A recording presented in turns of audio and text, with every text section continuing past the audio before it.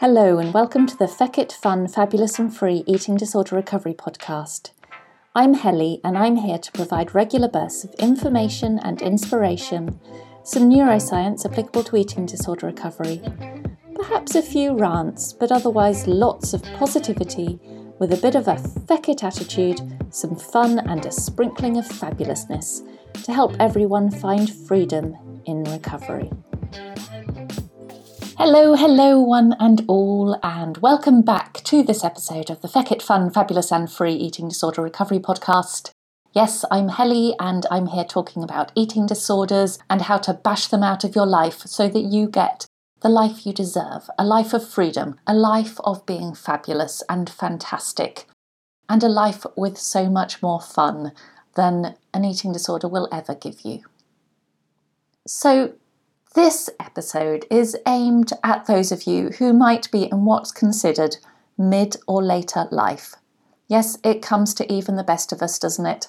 But overcoming an eating disorder when you are in your middle or later life years is what this episode is about.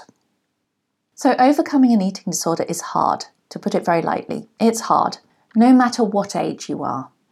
It involves intense focus, going against all that feels right, painful feelings, emotional roller coasters, and being able to tolerate a process that's likely to be one of the hardest things you will face in your lifetime.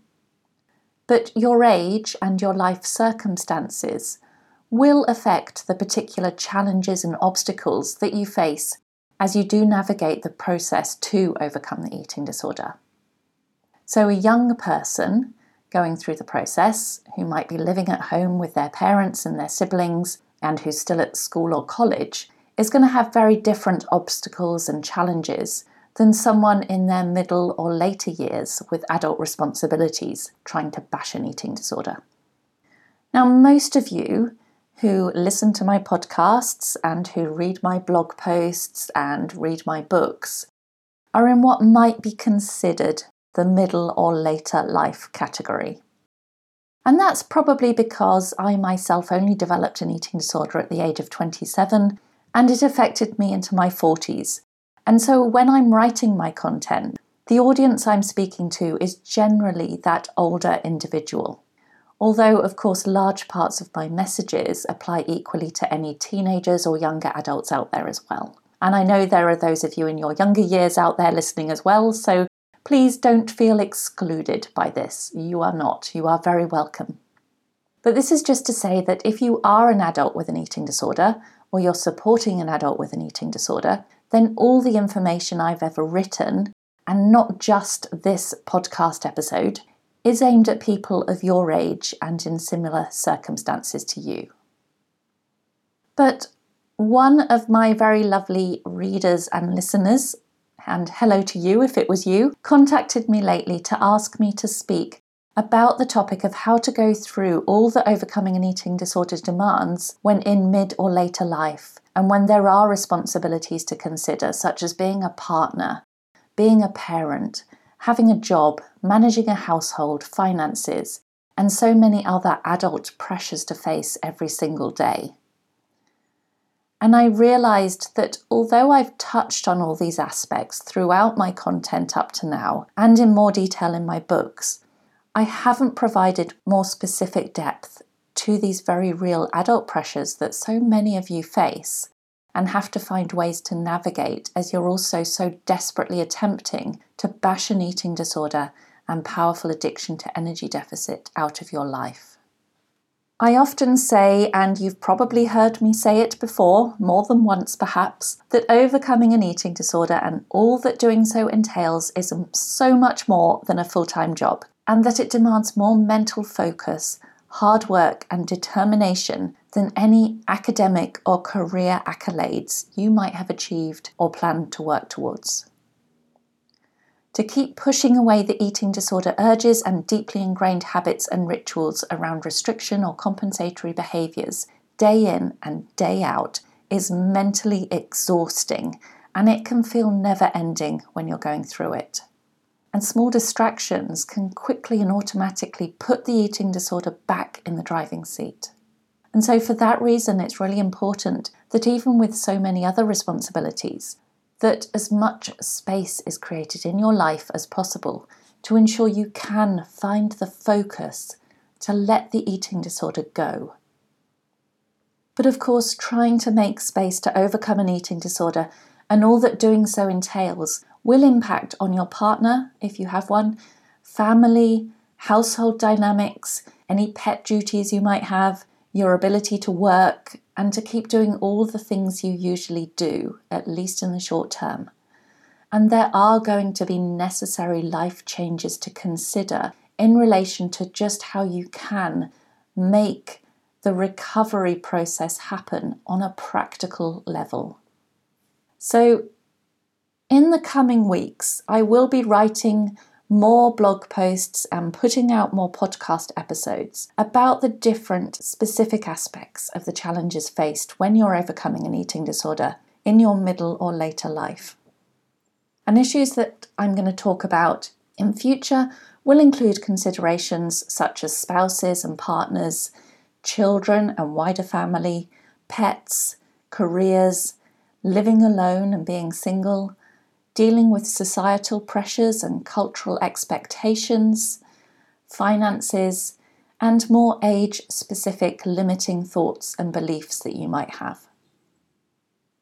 But for this episode, I want to highlight the most critical aspect of overcoming an eating disorder in your mid or later years, and that is having the belief in yourself and for yourself that you can beat this eating disorder and that you are not the eating disorder. If you only take one thing from this episode, please know without a doubt that for you, yes, even for you, despite what your head tells you, or even what you might have been told by others, it is not too late to overcome this eating disorder, and doing so can still be very, very worth your while.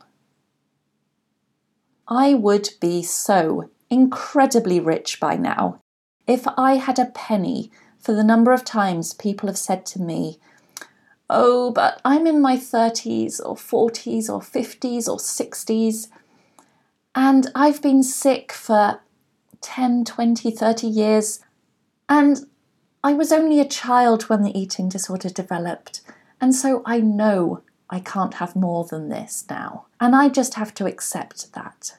I've done my body too much damage, and the eating disorder is just too entrenched." Well, if I believed that situation to be true of anyone, then I wouldn't be doing the work I do. I wouldn't be talking to you now about this. I believe that no matter how old you are, how long you have had an eating disorder, how entrenched the thoughts, behaviours and beliefs surrounding it are, how malnourished you are now or you have been in the past, how much ongoing damage there might be to your body after the years of malnutrition, and trust me, for many people, even after decades of malnutrition, the body does repair and heal in miraculous ways. Despite any of these things, I believe that you can still overcome the eating disorder if you're willing to go through the tough process to let the eating disorder go. Whoever you are, whatever your situation, your age, your wider health issues, please know that you can beat this. If I could instill that belief into each one of you so that you feel more motivated and empowered to go forward, tolerate the really horrible side effects that will come from the process of letting the eating disorder go, and continue to do what it takes despite them, because you will know it will be worthwhile, then I would instill that belief in all of you.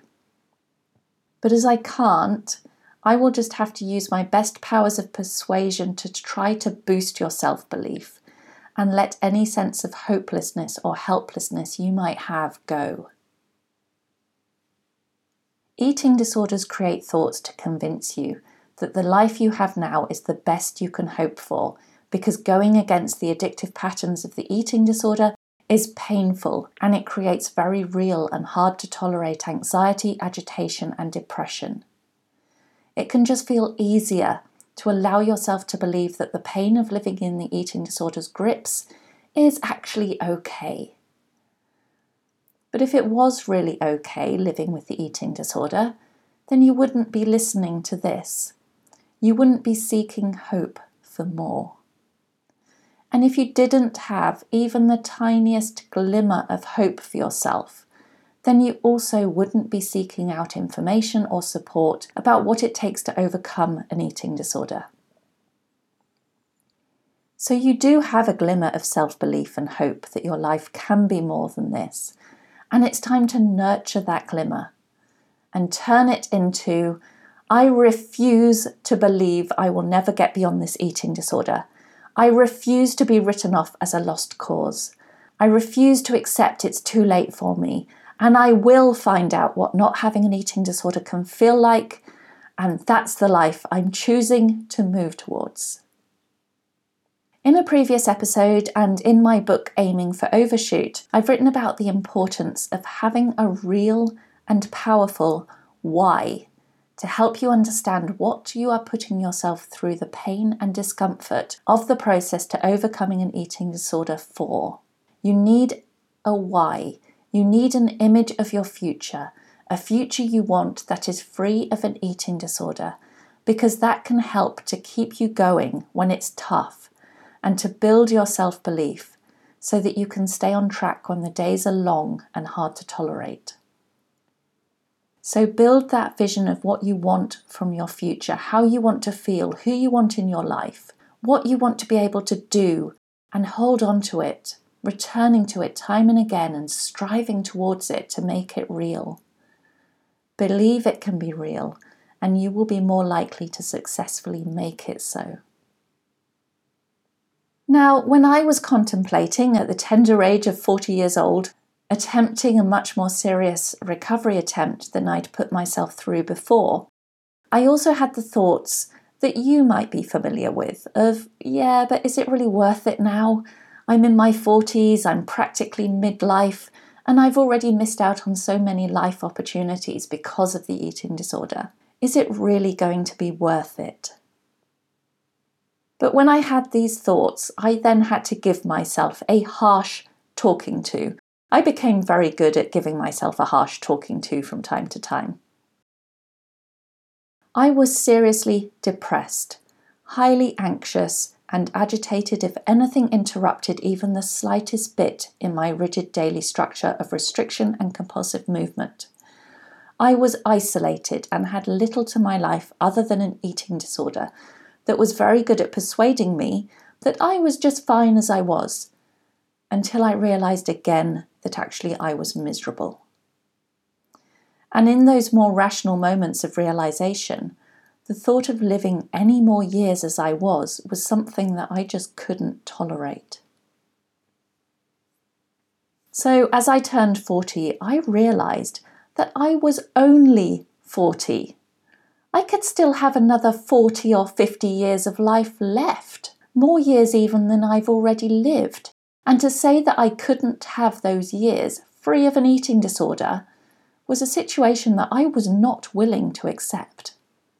Or even if my fate was to only live to 50 or even just to 45, because none of us know what's round the corner for us, that was still a few years of potential eating disorder-free living that I could have. And I know there will now be some of you answering me back saying, yes, but I'm 70, I'm not just 40. It was okay for you, Helly. You were still young. Well, to this I say, okay, you might have less potential life years left, but those years that you do have left could still be more full, fun, fabulous and free than the years the eating disorder gave you. You can still have more joy and laughter in whatever time there is left, and it might take some incredibly painful and challenging days to move towards that life, but I really believe it will be worth it. I wouldn't try to raise false hope in anyone, or encourage anyone through a painful process to recovery if I didn't believe that it would be more than worth your while, and that when you get through to the other side, that you won't be so grateful that you gave yourself this chance. Build your self-belief in your capacity to have a better future. Nurture that self-belief and let it grow. If you really can't visualize anything more to your life at all than the eating disorder, and you're struggling to even begin to start to imagine more for yourself, then work with a coach or another professional to help you build that vision. Have people around you who will believe in you and encourage you to keep going while you're still learning to believe in yourself. Believing you can beat this at whatever age you are, and no matter how entrenched the eating disorder might be, is a key step in being able to make the necessary changes so that you can then do it. And the next thing to then touch on is the identity crisis that can happen when you're overcoming an eating disorder. Many adults with eating disorders have years' worth of deeply ingrained self-identity built around the eating disorder. Perhaps you're the one who is fit or appears to be very self-controlled and healthy, and people around you even perceive you to be an inspiration in these ways. Or maybe others know you to have an eating disorder and you've been in and out of treatment for years, each time having your sense of self-empowerment and autonomy sucked from you, and you very much now identify as the anorexic or the bulimic, and have taken on a mindset of being a patient waiting to be treated. Some of you will have built your relationships and careers and pursuits out of the eating disorder's addictive habits and drive to keep you in energy deficit. Perhaps you met your partner in your friendship group through a sports or a health club, and the eating disorder is all they've known of you. Maybe you work in fitness or in nutrition or a similar field, and in a career choice largely made when you were under the spell of the eating disorder, choosing work that would allow you to pursue the compulsions throughout your day. Eating disorders can consume so much of your identity and how you've built your adult life. To let the eating disorder go is to need to let a lot of the identity that goes with the eating disorder go too, and to allow a period of time in which you need to establish who you are. And by that I mean who the real you is, beyond the addiction, beyond the drive to suppress your body and suppress your life with an eating disorder. The real and authentic you is in there, desperate to live and to thrive in ways that mean living to your authentic values and not those of an eating disorder or diet culture. But letting the eating disorder identity go and taking the time to learn who you are without it and what really matters to you in life can leave you in a time of feeling like you're in a kind of identity no man's land. And that's a frightening place to be, as so much of what you've built your life around gets shaken up with nothing to immediately replace it with. But it can also be an exciting time. This can be a time of true self-discovery and an opportunity if you just stay curious and trust that what comes next will be a life that is truly yours to own. And whatever that is, it's one you will be so proud of, and one in which you finally feel like you when you're in it. And in both my books, Addicted to Energy Deficit and Aiming for Overshoot, I've written a lot more about self-identity with an eating disorder and the identity crisis that can come up when you're overcoming an eating disorder, alongside learning to be authentic and vulnerable. So I'm going to try and do a podcast episode about that topic alone in the future, but in the meantime, if you want to know more about that now, then it's all in the books. At the end of the day, being older, with the life challenges that come with having to be an adult while overcoming an eating disorder, adds many extra layers of complication. Getting your life set up to give yourself as much time and space as you can to help the process go as smoothly as possible is often an in an ideal world situation that many people just don't have. So whether you want them or not, the real world with life demands and responsibilities are there, and you can't get rid of them all to focus just on eating disorder bashing. But that definitely doesn't mean that you can't bash the eating disorder and eradicate it, giving it its marching orders out of your life. Believe in your ability to beat the eating disorder, and you're more likely to do the necessary to make it happen. Don't fall into the trap of telling yourself that it's too late for you and that you can't have freedom from the eating disorder now. And definitely never let anyone else tell you that, no matter how qualified they might seem on paper. You can beat this, and it's not too late. And allow the necessary identity crisis that will come as you shake off the eating disorder identity and discover who you are without it. So that's all for today's episode about overcoming an eating disorder in your middle or later life years. As I say, I'm going to put out more episodes on this topic, and this was just part 1. So in the next episode, I'm going to talk more about how to manage overcoming an eating disorder and the specific challenges that can come from that when you have a spouse or a partner to consider as well. But I hope today's episode has given you something to think about, and I hope that you are doing okay and that you can foster that self-belief in yourself that you will beat this, because you will, if you keep going forwards. Hold on to that hope and seek the support that you need and you deserve to get through this. Keep eating, keep resting, keep abstaining from all those other eating disorder behaviours and compulsions, as difficult as it is, and I know it is difficult. But keep going. Allow yourself to feel what you need to feel and keep going anyway. You'll find out more about me on hellybarnes.com, and I'll speak to you soon. Bye bye.